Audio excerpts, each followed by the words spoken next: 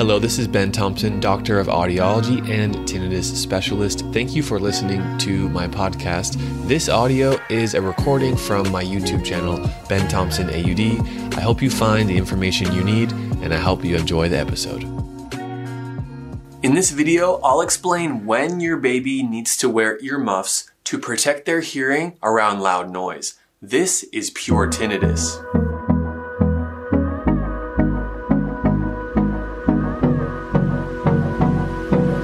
Hey, my name is Dr. Ben Thompson. I'm an audiologist and tinnitus specialist in California. Give us a thumbs up for this video, because if you don't, YouTube doesn't recommend our video to anyone else. Press that red subscribe button to watch our videos coming out every week, and hit that notification bell so you'll be alerted when they do. The hearing system is comprised of three parts: the ear canal, the middle ear around the eardrum, and then the hearing organ, the cochlea.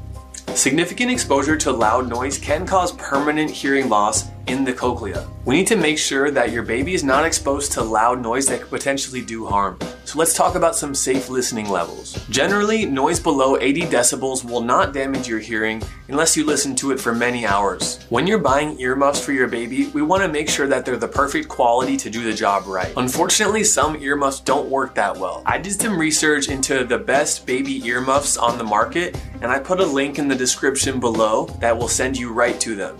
So when does your baby need earmuffs? At concerts, your baby needs earmuffs. Concert sound levels are between 90 and 100 decibels at an outdoor stage.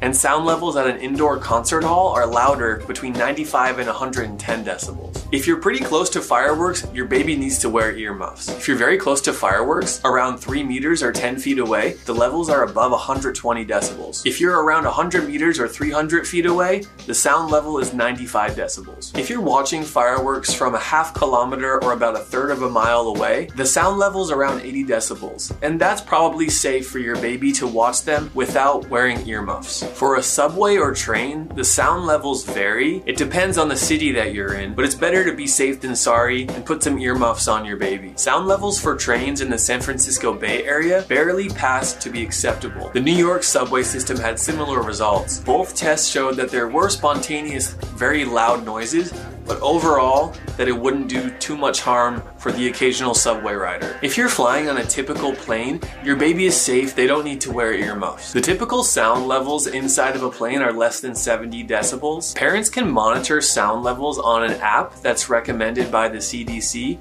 I'll put that link in the description below as well. Thank you for watching. If you enjoyed this video, give us a thumbs up below and press that red subscribe button to watch more pure tinnitus videos. Thank you for listening to this episode. It's my mission to share high quality information about tinnitus and hearing conditions. It would mean the world to me if you could take just 60 seconds to go to Apple Podcasts or wherever you are listening to this podcast and leave a quick review explaining what you learned on this podcast. Thank you so much for considering that, and I'll make sure to see you on the next episode.